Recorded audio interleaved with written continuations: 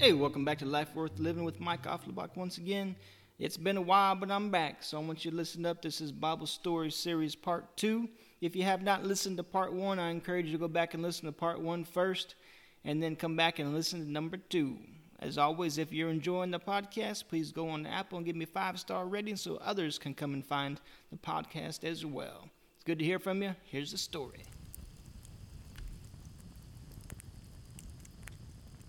These are the generations of the heavens and of the earth when they were created. In the day that the Lord God made the earth and the heavens, and every plant of the field before it was in the earth, and every herb of the field before it grew. For the Lord God had not caused it to rain upon the earth, and there was not a man to work the ground.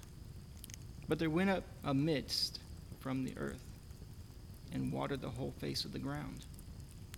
And the Lord God, the Father, in the presence of Jesus Christ, the Son of God, and the Holy Spirit of God created, formed, and fashioned man of the dust of the ground. In their image they created him, and they breathed into his nostrils the breath of life. And man became a living soul. And the Lord God planted a garden eastward in Eden. Now Eden is also known as Delight. And there he put the man whom he had formed. And the Lord God made every tree that is pleasant to sight and good for food to grow out of the ground. And there were 2 trees in the midst of the garden, the tree of life and the tree of knowledge of good and evil. And a river went out from Eden to water the garden. And from there it was parted and became 4 rivers in 4 separate heads. The name of the first is the Pishon. It surrounds the whole land of Havilah, where there is gold. And the gold of that land is good. There is bdellium and the onyx stone. And the name of the second river is Gihon. It surrounds the whole land of Ethiopia. And the name of the third river is Hiddekel. It is the one that goes toward the east of Assyria. And the 4th river is Euphrates.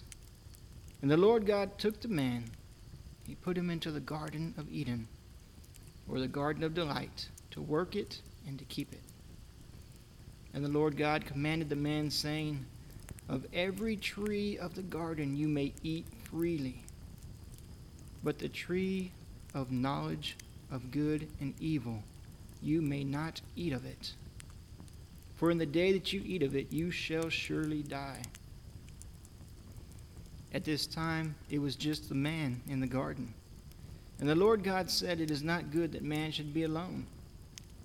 I will make him a helper that is fit for him. And out of the ground the Lord God formed every beast or animal of the field, and every fowl or bird of the air. And he brought them all unto Adam to see what he would call them.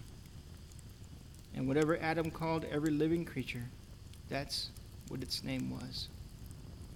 And Adam gave names to all the cattle, to the birds of the air, and to every beast or animal of the field. But for Adam there was not a helper fit for him.